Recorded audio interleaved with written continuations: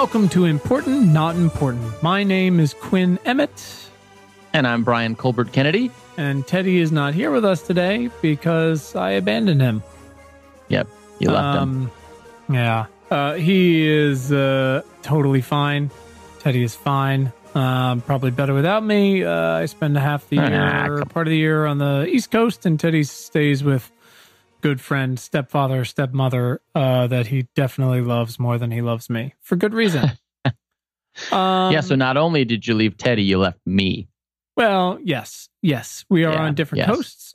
You had to put your gear back together for the first time in 6 months. Here's hoping it works.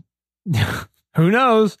Today we're asking the question, when will San Francisco be underwater, Brian? Oh, it is. Yeah. Apparently. Yeah. Good news. They're fucked. Anyways, here to help us answer that and tell us exactly what to do all the time, because she should be in charge, is the intrepid Molly Peterson, a renowned reporter focusing on the environment and climate change. She's worked at Southern California Public Radio, IC Change, which is funded by NASA. She traveled to and reported from Rwanda and the Democratic Republic of the Congo as a fellow for the International Women's Media Foundation, and is now at Pactio, a super cool new organization supporting independent journalists. And we will dig into that more. Yeah, she's done a lot. Yeah, boy, she's impressive. And does a lot, yeah. Yeah. Really raised us up a little bit. Our quality levels. As all of our guests have. For sure. She's just a special one. And the length that she went to get a good recording, I mean, wow. Yeah, very impressive. Yeah, she built a fort for better sound quality. She recorded from a fort that she built. Just a hero. Speaking of putting our gear back together, I gave you shit about putting yours back together. I'm like deathly ill over here. I feel like I faked it pretty well. You sounded great. But in putting together my gear, I opened the box from California. There's a power cord. Doesn't seem to go to anything, but I'm also not sure what it goes to. I want to see it. I want to know what it is. You were there when I packed this stuff up. I just took the things that were necessary, and I genuinely don't understand what this goes to. Well, make sure you bring it back when you come home then, because you're going to need it for something at the office. I guess. I don't know. You have a thing with power cords. Remember when you gave me those speakers and left out the power cord? You've either got a power cord or you don't. And do your speakers have the power cord now? Because what is this? No, yes, now they do. Everything's fine. Oh, okay. All right. And thank you for the speakers. Yeah, you're welcome. You're welcome. Glad those worked out. I don't have a home pod here, so we don't have anybody talking to us. It's been weird. We haven't done this in a while. It came out fine, but man, it's been a different sort of day. And we only got a couple more months of it. You said you were talking to your mom before this. How's she? I was. Yeah, she gave me a call. I think when my phone rings, my favorite person for it to be is my mom. I would hope so. Like, who else would be in the running? The only other one that I really like is when my agent calls, because if she calls me, that usually means I've booked something. Who calls more? It's up and down. Right now, is it mom for sure? Is it mostly mom right now? It's been a little dry in the commercial department. Does the agent call with bad news, or is that just a no call for bad? That's just a no call. Yeah. So you're just left to wonder what happened. Right, exactly. Which is just such a good feeling. Yeah, but no, mom called. I was so happy to see her on the caller ID, and she's doing great. She's a little under the weather, actually, like you. So that part sucks. Yeah. But otherwise, living it up, getting back into yoga in a big way, which I love. Oh, it's so good. My mom teaches yoga to children. Oh yeah, that's right. Yeah, it's crazy. Specifically to children. Yeah. Oh, wow. Try to get them to calm their little bodies and minds down. It's very impressive. That's considering so cool. I was the kid who, what was on my report card growing up for not getting 12 years straight in the same school system, that, they had there's a little legend where they could print pre-selected comments to really, get down to how specific your child is. It was just 6 pre-selected comments. And mine was always, every time, socializes at the inappropriate time. Which is amazing for a couple of reasons. One, I've become more of an introvert these days. I think it's also just being tired every day of my life. But it's interesting. You got to have a lot of energy to be an extrovert. But getting that a couple times is one thing. But, eventually like an anomaly becomes a statistic. Right. Interesting. Wow. I wonder if we would have been buddies in like middle school. I think so. You think so? What were you into? I think so. Well, I would, well, maybe not buddies, but I would make you laugh in class. I would make you laugh in class, and then I would never see you otherwise because you like were always swimming and being an athlete, and I was just like, just being just fucking around all the time. But what did you do? Anything? Did you do anything? I rode my bike around, started a lot of trouble. Cool. And I worked. I worked a lot too. I guess that's more high school than junior high, but you're painting a very specific picture of your life. Listen, everything was good. I was responsible when I needed to be, and then I was a clown all the other times. Do you think you would have gotten socialized at the inappropriate time? Oh, absolutely. My comment was always like, we know Brian's like smart and normal. Like, why does he have to be such an asshole? Was that the pre-printed comment that they could pick from? I think it was a stamp. They already had it ready, and so they just stamped that every time. Yeah. Yep. Well, some things don't change. No, wait a minute. Yeah. Well, I do hope your mom feels better. Do you think she's feeling under the weather because you haven't given her a grandchild yet? No, I don't. Okay. I think my brother and I talked about this with her before. We were like, oh, Mom, we're so sorry. Like, we can't believe we haven't given you a grandchild yet. And my mom was like, no, don't. Like, if it's going to happen, fine. But don't like have a grandchild because you think, or don't have a child because you think I want a grandchild. Like, that's not the reason to have a kid. And we're like, okay, that makes sense. Which is fair. But at the same time, that's like kind of when you ask your significant other, everything okay? And they go, it's fine. Everything's fine. Yeah, it's never fine. That is the answer. Get on that train, Brian. It's the best. Yep. Thank you. I'm down. What do you mean? Of course, I'm down. It's the best. There's other parties that have to be down. All right. Working on it. I'll keep you posted. Let's go find Molly Peterson in her fort. We should talk to Molly. All right.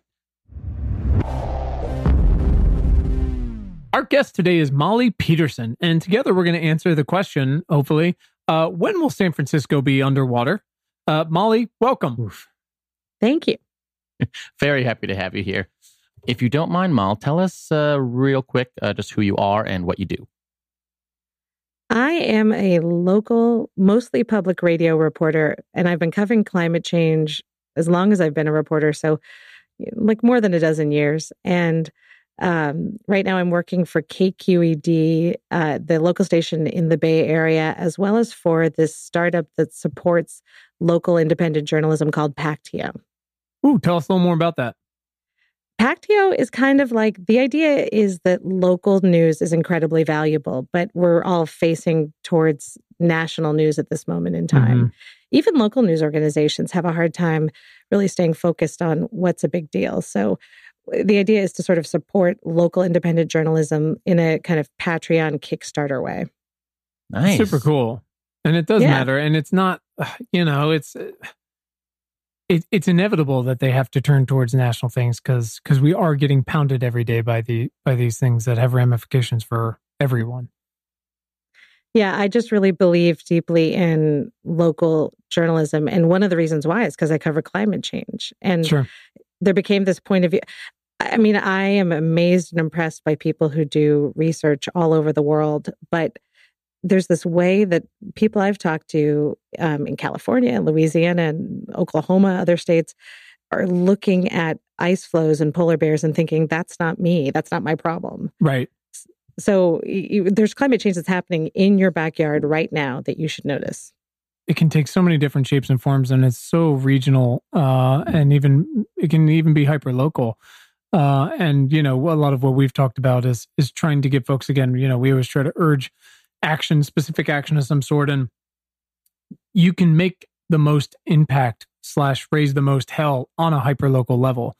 And there will be some frustrations along the way, but you're certainly going to feel and literally see your impact. You're much more likely to feel and see that impact than you are than pestering your representatives who don't really listen to you anymore.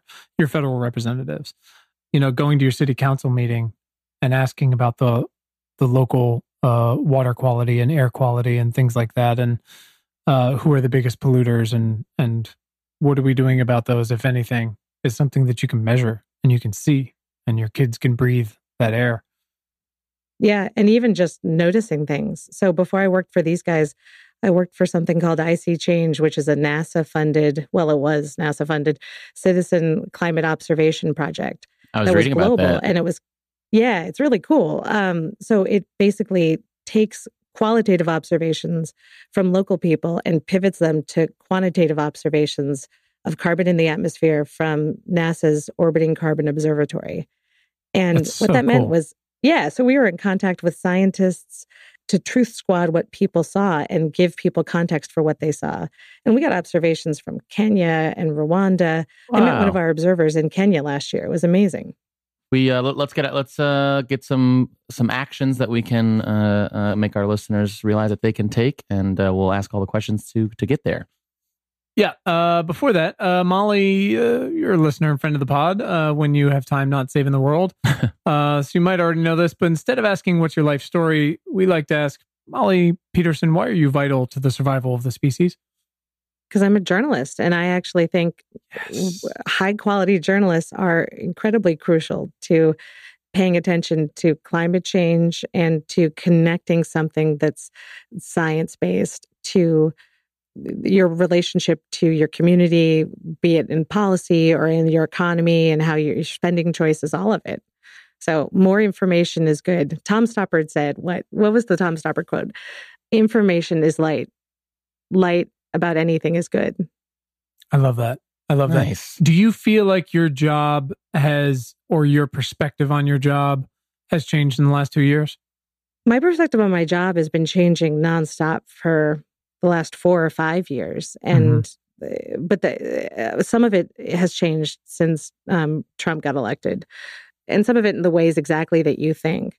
But it's always, always hard, and has been something I've been thinking about for the last 5, 6, 7 years, to figure out how to connect people, not just, look, I worked for a local public radio station. It's a fantastic station. We do great work. But we also cover these meetings that happen in Sacramento about policies that it's like, well, who cares? Yeah. You know, there's a policy about a low carbon fuel standard. If you are one of our friends in the kitchen trying to figure out whether to recycle something, that's not what you're thinking about. Sure. And so the idea of making a closer connection between things is really a big deal. So at the same time, there's, in the last couple of years, the other thing besides Trump getting elected and the policies that are coming out of Washington is that there's this sense that the truth is malleable. That's huge and growing, and it's scary.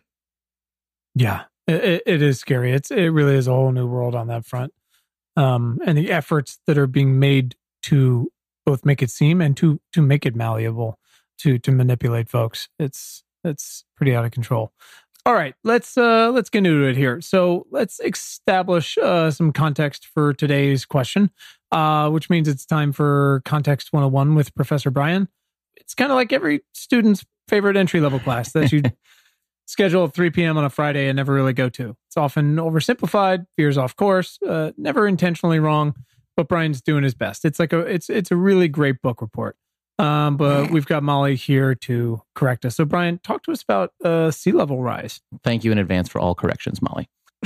All right, so this might be news to you guys, but the sea levels are rising. And more interestingly, sea levels have kind of ebbed and flowed over the millennia. Millennia. Big word. Yeah, thank you. And a little bit confusing, actually. It sounds like it would be 1,000,000, but it's 1,000. What? Why would you do that? Yes. Okay. Anyway, all right. So you've got nice temperate poles, and then ice ages, and then melting, and then ice ages. And the poles actually used to be these really lovely temperate places. And because the oceans were way higher, and basically like everything you know was underwater. That's why there were shark teeth in Arizona. I literally was talking with my children about that this week, because obviously they're into Blue Planet and Planet Earth and all this stuff. I think the North American one is called like the Western Interior Seaway. It's crazy. These and just sharks everywhere. Anyways, we'll put in the show notes. It's science. Yeah. And like throughout all this, the oceans absorb like 90% of the atmospheric heat associated with emissions. But there's a few things that are different this time. Like, what's different this time? Well, we're here. Right. What does it mean by we're here? Well, like more humans are here. And that means that more humans will die when the islands and the coasts are underwater. But also all of us humans like are causing the melting to happen way, way, way faster. By the way, didn't the marvelous Dr. Kate Marvel tell us that her data says, this was a real clincher, if we hadn't been influencing warming, the Earth would actually be in a cooling period? Yeah. Not like an ice age, but like, most things are on, most things are on fire age. Yeah, she did. And everybody's like, the Earth is always changing temperature. And that's true. But the point is, we're not supposed to be right now. And here's the kicker. The rate of rise has been rising. Nice. And people, and like when I say people, I mean like ignorant assholes, love to say that like that's leveled off or it's dipping even. But that's what we call cherry picking data. Like, of course, there's going to be fluctuations. If there's more snow and the water piles up on land instead of the oceans, for example. But the point is, when water warms, it expands. And the water is warming like so much that not only are the ice caps melting and massive chunks of ice are falling off of Antarctica, but the underwater currents that power our entire climate are out of whack. Right. I'm sure it'll be fine. How much faster is faster? What are we talking about here? Since we're getting so technical with things. Super technical. Yeah, we've always and still talk about sea level rise like in inches per year. And at some point, and definitely sooner than we thought, we're talking feet. And good. Some folks think we're underestimating that. We're pretty good at that. But so it's risen about 8 inches since 1880, as far as we can tell. The ocean, right? The fucking ocean. And that, that's 140 years almost, right? And then there's current projections are saying that by 2100, so 80 years, we're talking anywhere from 1 foot. That's about half the time. Yeah, right? And almost half the time from 1 foot to 8 feet. Okay. So, all right, I'll ask the question. And again, we don't try to like dumb things down, but we do try to operate from the lowest common denominator so people really get what we're talking about. It's more important to be properly and fully informed than to pretend you are. Why does the ocean going up 8 feet matter? Great question. If you're out there in a boat, you don't notice it, right? Theoretically. But what if your house or the local naval base or an airport or a subway system or a power plant, what if they're built at sea level or like damn near close to it? Right. Then an extra foot of water, even 1 foot feels over an airport feels bad. Yeah. Yes, it does. And we built cities on water, mostly rivers and oceans for trade. And guess what? 8 of the 10 largest cities are on the coast or very near the coast. There are American cities who are like seriously, like unbelievably in some shit over the next 50 years. Yeah. New York, Miami, actually most of Florida, Norfolk, Boston, Charleston, Atlantic City, New Orleans is mega fucked. The New York Times did a partnership with the Times-Picayune covering New Orleans increasing water issues. It was pretty tremendous. We'll put that back in the show notes. And of course, San Francisco. Right. Okay. Brian, that was amazing. Thank you for that context. It was something. So let's focus on our question. It sounds a little ridiculous. When will San Francisco be underwater? But Molly, you wrote an article recently titled, "Like It or Not, the Water is Coming. Will the Bay Area defend against rising seas or embrace them?" And again, we put that in a newsletter when you published it. We'll put in the show notes here too. Can you give us the sort of 1 minute breakdown so we can then more fully dig in? Yeah, well, first of all, I don't need to correct Brian. So this is all very exciting because we're all on the same page. We're all on the same page about this. Except the only thing I'd also say is that in San Francisco, you were asking me, when is San Francisco going to be underwater? And the answer is they're already underwater sometimes right now. The best guidance for the San Francisco Bay Area about sea level rise is to expect between 2 and 10 feet of sea level rise alone by the end of the century. That doesn't count storm surges. That doesn't count high tides, which are 2 other factors. That's from the State Ocean Protection Council's Science Advisory Team, which is based on this 2012 National Research Council report. You got that information from, I think, that you were talking about earlier. So, yeah. And then you mentioned 8 inches since 1880. Well, San Francisco has the longest continually serving tide gauge, basically. Under the Golden Gate Bridge, right by Crissy Field, by the marina, it's now operated by NOAA. When it started, there was no NOAA. So, wow. And at that gauge, it's gone up 8 inches in the last century. The story of that tide gauge is kind of a fascinating and amazing thing. But the point is that we have measurable sea level rise in San Francisco already. And in the Bay Area, they're planning for by mid-century. Well, this is actually an interesting sticking point because they don't have to plan to a limit there. So what do you mean by that? Well, so what I mean is in the Bay Area, while you are required, if you make changes, there's something called the Bay Conservation and Development Commission, which is a state commission. It's kind of an unusual creation. And I can tell you the story about that if you want. But what they do have authority over is 100 feet around the edge of the bay. Mm-hmm. And if you pull a construction permit or make any changes around the edge of San Francisco Bay, you have to consider sea level rise. But it doesn't say how you have to consider sea level rise. There's a growing body of complex work about what that means, but there isn't you definitely have to plan for 2 feet, or you definitely have to plan for 4 or 6 or 8 feet. And that's kind of a problem that you can look at in a lot of these communities, because I don't believe yet that there is a rule in South Florida, for example, that you have to plan for a specific amount of sea level rise. You have to consider it, but it's hard to get when the rubber meets the road about spending money, making regulations. It's hard for people to rely on emerging science. They aren't entirely comfortable with it. And so we're slow to adapt to that sort of emerging science and this new information. And we've had huge developments in sea level rise science in the last 5 years. But getting people to agree on one number that can be used as a barometer for these sort of development projects would seem to be a pretty contentious battle. Oh, for sure. Which is probably why. Yeah. Oh, totally. And yet the thing that I found when I was talking to people in the Bay, and there's a researcher there, Mark Stacey at UC Berkeley, who's been modeling what would happen if sea level rise happened in the Bay. It's a really complex dynamic thing. So what happens in one community affects another.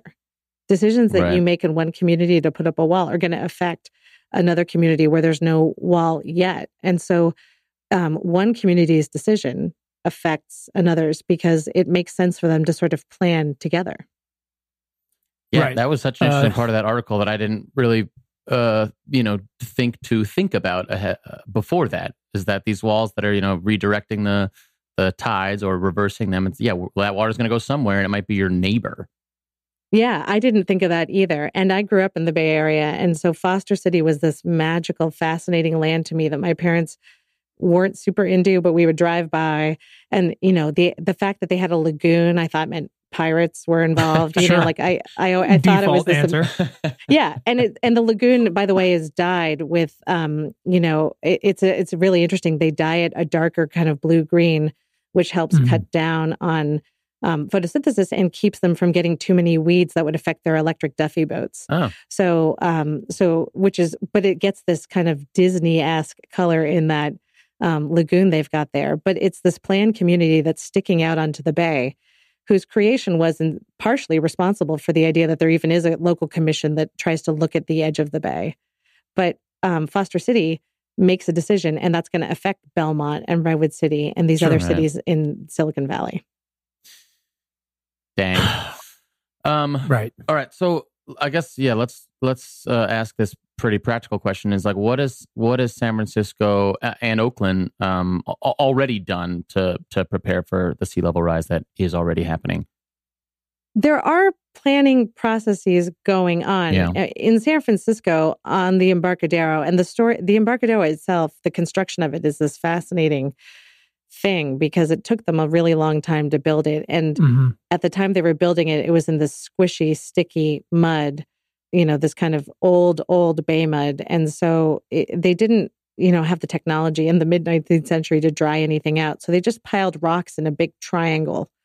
They dug a little hole and they piled some rocks up to try to build. And that's a solid engineering principle, but it's also, we now know so much more about, geotechnical information that there's ways we would not do that. So there's seismic problems for the seawall that has allowed San Francisco to have more land in the kind of adjacent to the downtown area. And there are sea level rise problems that are associated with that. And there's things that you wouldn't think about with a port like that. For example, there's infrastructure when you have those kind of finger ports, those finger piers rather, that stick out off the end of the Embarcadero in front of the seawall. Those are the piers where people put the America's Cup boats and the ferries and because sea level's rising, there's less time to maintain the equipment on the underside of those piers because there's higher tides. So because the sea level's higher, that means there's slightly less time, and there's less and less time as time goes on for them to maintain this equipment. And so we're talking about, in the Bay Area, I think the stat is that this is the Pacific Institute, which is a local Oakland-based institute. They've estimated that about 4.6 feet of sea level rise would cost the Bay Area $62 billion in property damage and endanger 250,000 people plus. And actually, I think that number is low because San Francisco believes that there's even more behind it when you get into the financial industry, the tech industry that's in downtown San Francisco. That number is probably even a low estimate. Wow. All right. So, what, again, the inability to agree on a number, which, humanity-wise would seem to be accepting defeat, which, we can dig into the philosophy of why these arguments are still happening. But they have accepted that obviously sea level rise is coming because they're already dealing with it, and it's going to be exponentially worse. So what is sort of the planning? And I'm thinking about sort of New York and Miami here too, which are still holding on to the idea that they're going to be able to hold these tides off and are undertaking similar sort of planning efforts and a little less action. What have they done to prepare for this sort of exponential growth that's coming?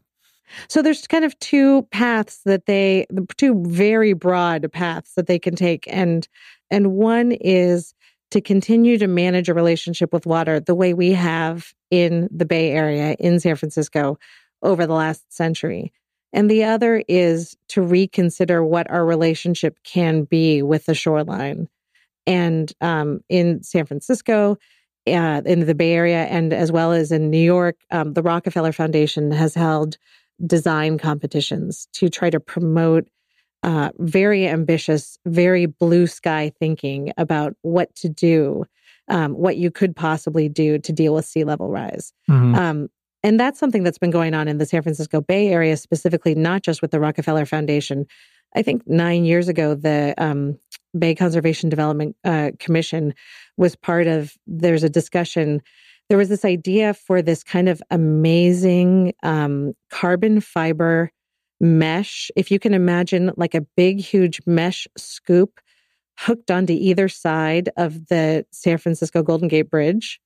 And the idea behind building something like that, which is completely science fiction, like completely this amazing, huge thought, is to slow down the wave energy and to sort of control the flow of water throughout the entire bay. Wow. Yeah. And it never got anywhere, but it's an amazing idea. Yeah, at least people are thinking. Yeah. Right. I love that. Yeah. No, I mean, you think about what, oh my God, I'm brain dead today. The Italian city with all the Venice. With all the canals. Thank you, Venice. With all the James Bond movies. The Italian city with all the James Bond movies. That one. Oh boy, brain dead today. You know what they've done with the incredible like doors underwater that they've built. Have you seen this? It's incredible because I mean, Jesus, if anybody's facing sea level rise, it's those guys. It's pretty wild the things that they've done, and the Dutch are similar, developing things like this. Because as the Dutch say, you know, we've been doing this for forever. But the question becomes like, is that enough? You know, side question. It's election time almost. Has the San Francisco Oakland mayoral race discussed this at all, or is it like the 2016 national election where nobody talked about climate change the entire time? Well, so they are going to have in November. It appears that that's the case. The port's has been taking the steps towards a big, huge vote where people would have to be willing to tax themselves to fix the Embarcadero seawall, and they're selling people on the idea of fixing it for seismic and sea level rise reasons. And I don't believe anyone is opposed to fixing this seawall in San Francisco. It's just not something that at this point anyone could reasonably consider and be elected mayor, even with that goofy ranked choice voting, which is, still emerging a candidate at the time of this taping. Mm-hmm. Do they have any idea what the damage would be like to do that, both on the individual tax they're voting for and the total bill to do that? And I guess maybe the time to do that? Like how much it would cost? Yeah. So they're talking about fixing it in stages. Yeah. I mean, overall, they believe that it would cost $3 to $5 billion just to fix the San Francisco seawall. And the San Francisco seawall, the Embarcadero seawall is only part of kind of San Francisco's overall shoreline. And the initial amount of money that they're talking about asking people to vote on in the fall is somewhere between $400 and $500 million total. And they haven't decided or released a plan for how they would ask people to contribute to it. For what it's worth, they're also trying to get money from the state of California. And of course, San Francisco and Oakland are, suing oil companies. Yeah, they are. To hold them responsible for sea level rise. And that case is still alive and has not yet been dismissed. Mm-hmm. And there's a lot of cases with different legal theories that are moving. So it may be the case, even if that case gets dismissed, that a case under a different legal theory in a different court may help hold oil companies responsible for that. Sure. God, that would be so, yeah, we'll see where that goes. Sorry, so there's clearly a lot in planning and being voted on. I know, sorry guys, I'm always making that stuff more complicated. No. It's good. We like to get nerdy here. We just also like to back it up sometimes so everybody totally gets it. I mean, we've gotten there. Don't worry, Brian. You'll hear a deep sigh from Brian if he's totally lost. I forgot what Venice was, so don't worry. That's Professor Brian. No, but yeah, so there is a lot in planning, like I was saying, and being voted on. But what is going to happen in the next 20 or 50 years, no matter what actions they take? Right. What's coming down the pipe, sea level rise wise? Oh, kill me. No matter what they do. Well, I mean, here are things we definitely know are happening that are combining to create more risky flooding circumstances around the bay. The predictions are for around 2 feet of sea level rise by mid-century. So that's within 32 years. Right. In addition, we know that sea level rise, of course, is rising. God, we all do that. Yeah, you pulled a Quinn. That's globally. What we're going to call it from now on. Pulling a Quinn. I know. Sea level rise is rising. We know that sea levels are rising. We know that there are more in California. We've got more intense storms and more extreme precipitation. And so managing water on the landscape becomes a big deal. In one of the places I went, we put creeks into, and we do this all around the country. We put creeks into concrete channels and we try to speed the water away from us. Huh. And when you do that, and that's why, like in Los Angeles, you have a lot of swift water rescues in the wintertime of homeless people in the Los Angeles River, because that water can be 35 miles an hour if it's less than a foot deep. It's crazy. It's wild. So our relationship with water and our relationship with our shorelines has been to push it away from where we live and to keep it away from places we want to build housing and buildings. And our relationship with the shoreline in San Francisco used to be that there were dumps all around the edge of the bay. I mean, there are pictures of people just backing up and dumping trash right at the edge of the bay. So, and we obviously spread out, the places where the water comes from, like San Bruno Mountain or mountains around San Francisco, and where the water falls into the bay. And we, kind of widened these areas. And when we did that, we rethought our whole hydrology, and that's going to affect the risk to everybody around the Bay in terms of the cost of flooding and the cost to potentially people and buildings. Hey guys, it's Quinn. If you're listening to this, you obviously like podcasts, and you probably like music too. On Spotify, you can listen to all of that in one place for free. You don't even need a premium account. On Spotify, you can follow your favorite podcasts so you never miss an episode. You can download episodes to listen to offline wherever you might be, and you can easily share what you're listening to with your friends via Spotify's integrations with social platforms like Instagram. Spotify has a huge catalog of podcasts on every topic, including the one you're listening to right now. You can just search for Important Not Important on the Spotify app or browse podcasts in the Your Library tab. Very convenient. And of course, you can follow us so you never miss an episode of Important Not Important. Spotify is the world's leading music streaming service, and now it can be your go-to for podcasts too. So for our San Francisco listeners and Oakland listeners and Greater Bay Area and everybody else who's never been to San Francisco, but has only seen the Golden Gate Bridge on the map, can you tell us 2 feet in the next 35 years, happening no matter what, what's within that danger zone? Let me think of ways that we can say that. Right. Yeah. From what I understand, the 2 airports are in pretty deep shit. Is that correct? Yeah. Yeah. I was going to try to count stuff up. So we're talking about, the 2 airports, we already have nuisance flooding, they call it, which is, kind of that's a tide related. Yeah. What a word exactly. To use. Nuisance flooding in BART stations in downtown San Francisco and in Oakland. So BART might be affected.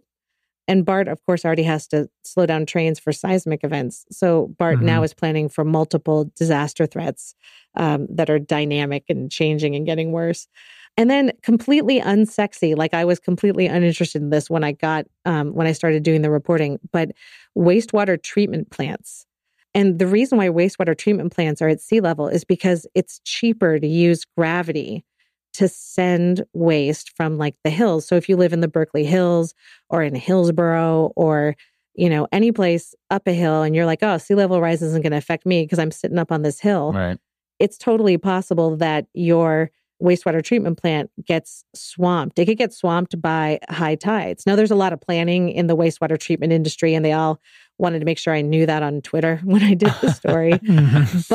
But it is also true that a UC Berkeley scientist figured out that 5 times as many people are going to be affected by flooding of critical infrastructure around the edge of the bay than by direct flooding on their own. Oh, traffic jams too, of course. There's another reason you could get into a traffic jam because of there's already flooding on Highway 37 in Napa, which is a key part of the North Bay commute. And the thing about San Francisco traffic that I relearned is there's no way to get around a mess. I find that in Los Angeles, if I need to go someplace, there's usually 2 or 3 different choices I can make. I make a bad one sometimes. Sure. But in the Bay Area, you've usually got one route. You have to go this one way. Well, I think the other thing people don't totally realize is again, we're talking about the whole Bay Area, but how small geographically San Francisco really is. There's not a ton of options. You know, it's not that big. But there's, they've banked a lot on it, and Oakland is similar. So areas like that, wastewater treatment plants in the airports, those are essential pieces of infrastructure. What planning is being done? What actions beyond planning are being done? Because 35 years is not a long time. Nope, it's not. So there are things you can do. And I will say that this is also a problem for people who aren't in the Bay or maybe only visit the Bay Area or are Dodgers fans. There's an entire coastline of California that's got critical plants. And we talked about wastewater treatment plants, but there could also be peaker plants, natural gas plants or other power plants. And you have those along the California coastline as well. Miami's nuclear power plant is like on the ocean. Yep. And this thing about the wastewater treatment plants is actually true in any city. Like you think about, here's what engineers try to do when they build infrastructure. They want to build infrastructure that can last, but they also want to build infrastructure that is cost effective. And so this isn't just like some dumb idea that somebody had in the Bay Area that caught on. this is the kind of logic that people have in a lot of U.S. coastal cities. So it's worth familiarizing yourself about that if you live someplace else.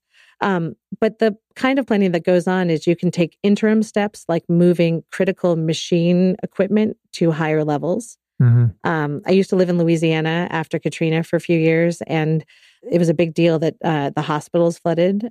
People knew that there was going to be 8 to 10 feet of flooding in places. But what they ended up doing was moving critical generators and pumps, that much higher to a second floor, if possible, if it was a healthcare facility. And healthcare facilities are at risk in a lot of cities, not just the Bay Area, not just New Orleans, all around the U.S. Yeah.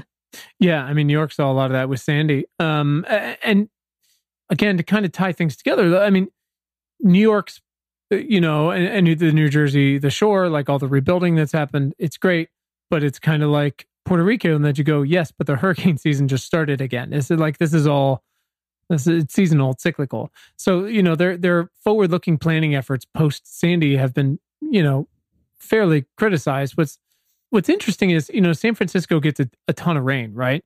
But they don't really face hurricane-type threats like that. So there's not as much of a huge opportunity, if we can call it that, for a come to Jesus moment where you go like, oh shit, we have to figure this out. But like you said in San Francisco, and this is where I'm really curious, like, you said in New Orleans, they knew there'd be 8 to 10 feet of rise and of flooding, and you're moving generators to second floors. The folks in the Bay are saying it's going to be 2 to 10 feet on a normal day. So, moving generators to the second floor is not a long-term solution. What do you do with an entire airport or waste treatment plant or things like that, knowing that that's, again, it's not going to be 10 feet in 35 years, but we keep find that we're underestimating this every time we look at it and go back and measure. I'm fascinated and horrified to kind of see like what these places are going to do. I mean, my best friend's a submariner. I'm an hour here from the Norfolk Naval Base, and they're fucked. Yeah, and I would say the government, and particularly the Defense Department, has a history of thinking about how climate change is going to affect their operations. But here's another essential truth about planning for sea level rise that makes it really complicated and challenging. And the Bay Area is kind of this microcosm of the problem nationally. There are 9 counties around the Bay Area. There are 101 cities and something like 43 or 44 that touch water, that touch bay water. Jeez. And what that means is that they would have to have clearer authority to decide what to do. They would have, we have not created dedicated funding streams in a lot of the cases. It's a lot easier to go to the public and say, hey, you want to have an airport? Here's what it takes to have an airport. But it's a little more complicated to do that in a bunch of these communities that are built on landfill that may or may not have a population that's willing to tax themselves. They had, and by the way, they had very low voter turnout for this too, just like around the rest of the Bay.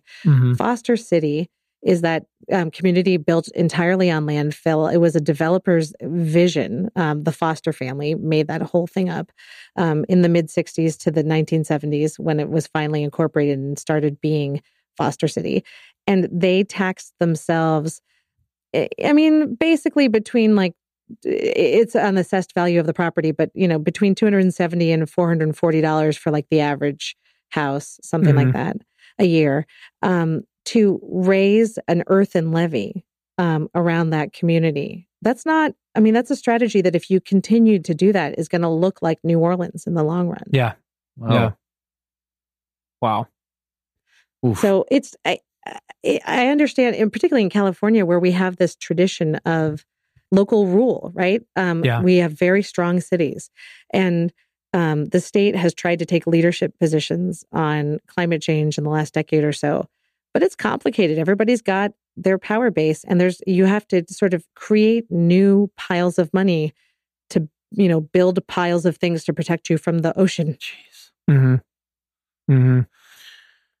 Okay, Yeah, so and talk about and sorry, Brian. No, I mean, again, you come back to something like Norfolk and multiple stakeholders. I mean, aside from the people who are employed there, or the Newport News shipbuilding, where we literally produce everything that we put out into the water, the people who work there, the people who live there, and then, the taxes that are involved in the folks that are living there and the real estate and the federal government. I mean, there couldn't be more stakeholders for something like that. But, even removing just the military threat of how do you move the world's biggest naval base?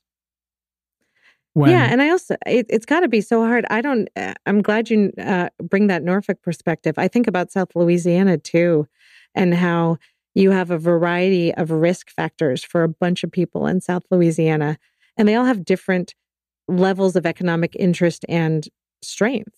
Sure. To bring to this. So, when they talk about building a leaky levee or building protection for South Louisiana, and some communities are going to get left out, in some ways, there's a phrase they use that's, you might have heard, I don't know whether you've heard this, it's called managed retreat.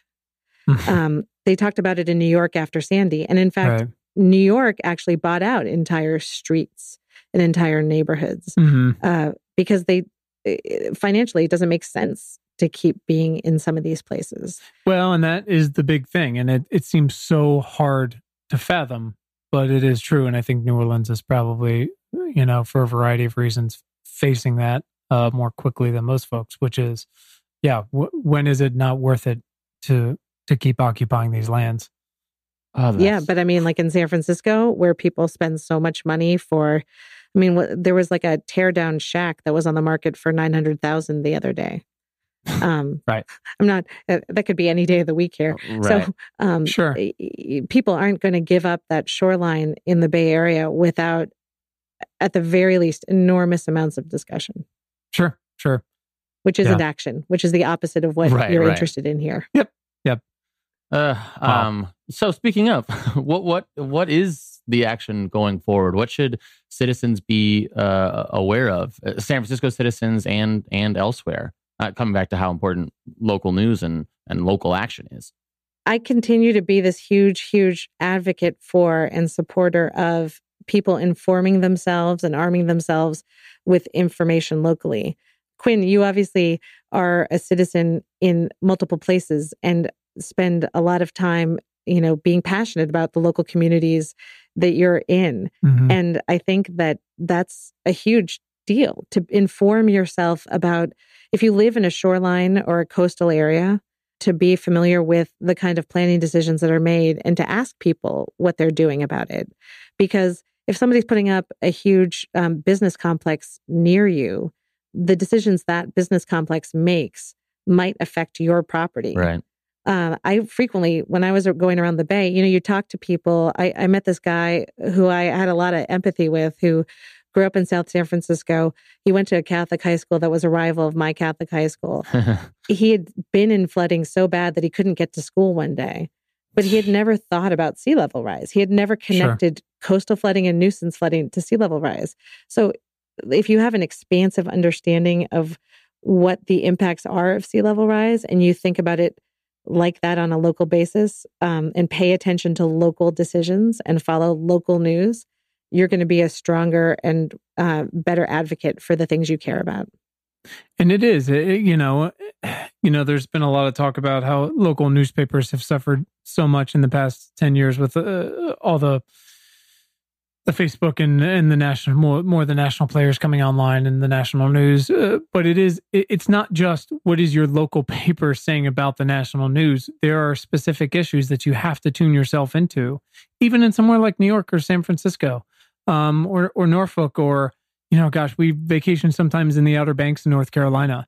And like Miami, again, we've talked a lot today about not just storm flooding, but on a normal day, those streets are already getting flooded. And you have to, at some point, reckon with the fact that they always say we're 30 to 40 years behind the emissions, right? So if we stopped everything right now, we're still in it for a long time. And these places are going to suffer big time. But if you don't tune in locally, you're not going to be aware of why and what's being done, or something that you can do to help, prompt, hopefully, discussion that doesn't just stay discussion, that comes to action.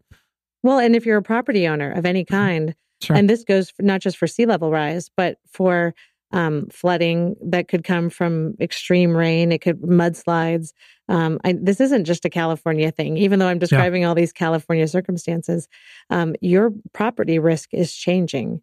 And I think homeowners can be really smart about asking questions of their insurance agencies and getting informed about how their insurance agent or their insurance policy sees their risk, because that's going to hit you in the pocketbook. Sure. I mean, we talked a little bit about, and I have to go back and find the specifics of it, but how many Americans live within the flooding ranges, that sort of newly rectified flooding ranges of America's river systems. Yeah.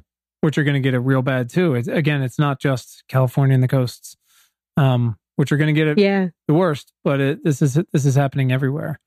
And on the other hand, it's also, I haven't read it yet, bouncing around. There's also the problem of running out of water.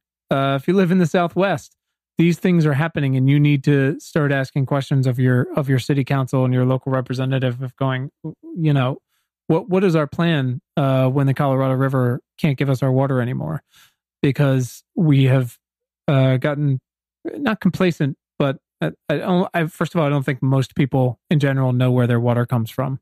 But knowing that where it comes from and how that might be threatened, it's going to be pretty important going forward. And obviously, it's more important in some places than others.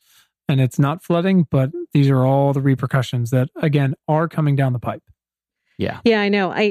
I really appreciate that you guys want to encourage people to take actions and give people a specific concrete action. And my only worry about our conversation is that the things that I think people can do are these small things every day, as opposed to here's an organization you can become involved with. I don't have a recommendation like that. I have more of I believe deeply that when people observe changes in their environment and then incorporate that into how they think, and I hear that with our friends all the time in California, we talk about how to be prepared for disasters in a way we didn't talk about 10 years ago. Sure. And not just because we're older and getting to be old farts, but also because the risk is, I'm so tired, but also because the risk is changing, and we're not wrong to notice it. And you can see it in all kinds of different ways. So I just believe in noticing things. No one can pay attention for you.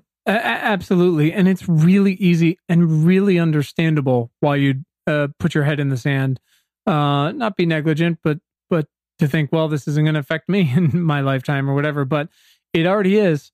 And it's going to keep coming. And like you said, if you're a property owner of any sort, personally or a business, anything, like you said, it's worth noticing. It's worth asking the questions on your local level. You don't have to join some big organization. Again, we really try to dial it down to, what people can do with their voice and their vote and their dollar. And sometimes that's, don't buy from these companies that produce as much plastic or whatever it might be. But in this case, it's really looking around and going, hey, are these beaches, these very local beaches that aren't fancy, that bring in some of our economic dollars, are they threatened? What's the situation there? I think about farmers markets. Nobody used to shop at farmers markets. There weren't a lot of farmers markets, and now they're proliferating. Yeah. Mm-hmm. And people are in more of a dialogue about, where did my vegetables come from? Where does my fruit come from? I have a fishmonger, or I know my butcher and I know where my meat comes from. And you can do that with news in a way too. And I think if you apply that same logic to news, you can actually be, as a local journalist, we want to be in a conversation with people locally to find out what they're seeing and what they're observing. So I had somebody ask me a question about trees in Los Angeles the other day. I'm checking it out for this Pactio thing that I'm working on. I mean, I'm literally at the point where I'm answering people's individual questions, and it helps me be a stronger journalist. So people paying attention makes the journalism better. Let me ask a side question that's a little unrelated, but I do think is important. Let's say you're a young person listening to this, Molly, and you're pretty young. You might still be involved in your community, or you might still live in your original community where you grew up, or go to college in the area, something like this. Somebody wants to get into local journalism right now. Well, how would you and where would you point them? That's a really good question. I think that we're moving into a land where there's a lot of project-based, largely online outlets and public radio outlets that are contributing to this. And because public radio is doing a better job of paying interns than when I was starting out and seeking diverse applicants and people who have local knowledge, there's a lot more opportunity even at small local stations there, because there've been, and particularly since President Trump was elected, there've been more investments even in small communities to put local journalists boots on the ground to represent those communities and to report for them. So there's a lot of money that's, I mean, I can think of 2 or 3 names of like foundations that have pumped money into local news outlets. So if you are a local person in a community that's got a local news outlet, there may be more opportunities than there used to be already for project-based work, particularly around elections, project-based work around climate change even, and project-based work with a local radio or an online outlet. That is so good to hear. And I mean, how do you recommend that they take up this passion turning into a vocation?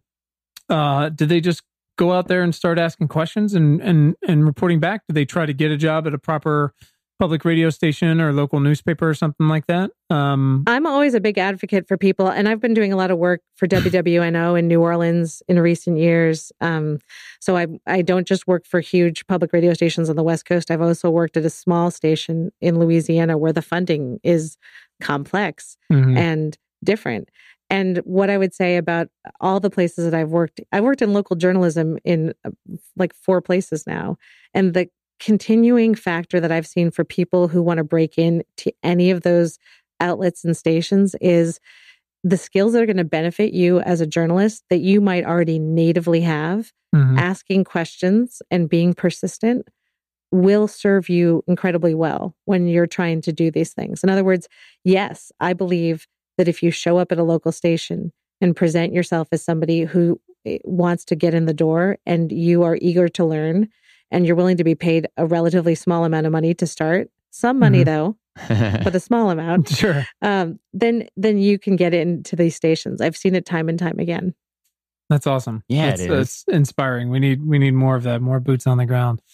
And there are old people like us who I never turn down a conversation with somebody. I know. I always tell people you're my favorite conversationalist. You told me before we started recording. But okay, thank you. And I also mean that I never like if some young journalist approaches me and asks for advice about something or wants to get into a conversation, I've always done it because I had a more complex and not always positive experience when I was coming up and I wanted to do something else differently. So there are journalists like me out there. I love it. Not many though. I mean, you're pretty special. Just keep talking. Yeah, right. You're welcome. Yeah, we are. We're getting close here, so we'll get to wrapping it up. First of all, just thank you so very much for talking with us today, Molly, and for building your fort. We really appreciate it.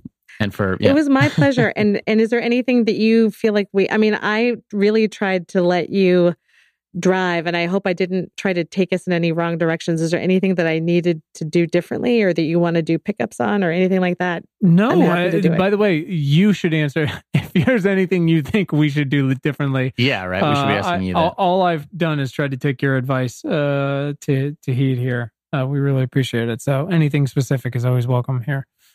No, are you kidding? I really enjoy the fact that you are trying to have a directed conversation where we achieve something by the end of it. Well, that's the goal. Yeah. I mean, that's not how journalism always works. Well, that was one of the first notes you gave me is, I have no idea why I'm listening to this. What are you guys talking about? And I was like, yeah, that's a fair point. All right. So hopefully we address that. Molly, always gentle. Hey, man, I'll take it. I'll take it every time. No time for it. Just be blunt. Awesome. All right, Brian, you want to hit her with the pseudo lightning round? Pseudo lightning round, starting with the first one, which is not a lightning round question at all. But scary. But yes, Molly, we have a couple lightning round questions for you, if that sounds good. Yes, I'm scared, but ready. No, it's not about you. It's about me. I gotta fix this. Molly, when was the first time in your life when you realized you had the power of change or the power to do something meaningful? I walked my first precinct for a local candidate when I was 7 years old. Wow. And it was because, and I've just been talking to my sister about this quite a bit because she's now got a 6-month-old. I remember where I was the night Reagan got elected. And my mom let us stay up late and watch election results. And she said, this isn't going to be good, but we have to pay attention. Oh, and geez, that's so good. And so that was the kind of childhood I had. And the person that I walked to precinct for when I was very young was Anna Eshoo, who has now been a congresswoman for quite a long time. Mm-hmm. Wow. That's pretty awesome. If you had gone on to pretty much any other career track, I would have been surprised after that. Molly, who is someone in your life that's positively impacted your work in the past 6 months? Oh my gosh, that's a hard one. You know what? I have a colleague named Frank Stoltz, who covers criminal justice and specifically the police and sheriff's departments in Los Angeles. And he's always trying to argue me into making my work more urgent and making clear to people how urgent it is that climate change is a big deal. So it's really helpful to talk to people who are skeptical of the mission of, say, important, not important, and the mission of being a climate reporter, because I would say Frank Stoltz. And the other, frankly, I interviewed a guy named T. Jack Foster Jr., who's 89 years old and founded Foster City and does not believe in the mainstream accepted science of climate change. He believes that climate is cyclical. And without getting too much into that, the conversation I had with him was fantastic for having to explain to myself why I believe what I believe. So it's really helpful to talk to people who disagree with you to test your assumptions. I love that. Yeah. Wow. Brian, okay, actual lightning round. Molly, how do you consume the news? On my phone, mostly. Yeah, we get that. Are you rocking any specific Apple apps. News or specific apps, or are you just doing Twitter or combination of them, or do you just read your own stuff? I just read my own news and think, wasn't that great what I made? Yeah. There's a number of things. I actually have a lot of Twitter lists that I use I don't find Twitter great for interacting with normal people, but I find Twitter great for interacting with news outlets and pieces of information from ongoing events. So I've got some climate science lists and Southern California journalism lists that I use. I don't have a lot of special apps. I also do visit homepages to see what I'm like such an old person to see what news organizations do. And I will say I'm very interested in and cover a lot of environmental justice issues. So I religiously follow the NPR podcast Code Switch. Because Code Switch is the race and ethnicity podcast from NPR that's co-hosted by Gene Demby and Shireen Meraji. Good. And I just really love that podcast. Yeah, they're doing important work for sure. Yeah. Something I want to dig into more, of course. Molly, if you could Amazon Prime one book to President Trump, what would it be? I mean, I don't know if I would, because it might just make him angry and he wouldn't read it. It's a decent response.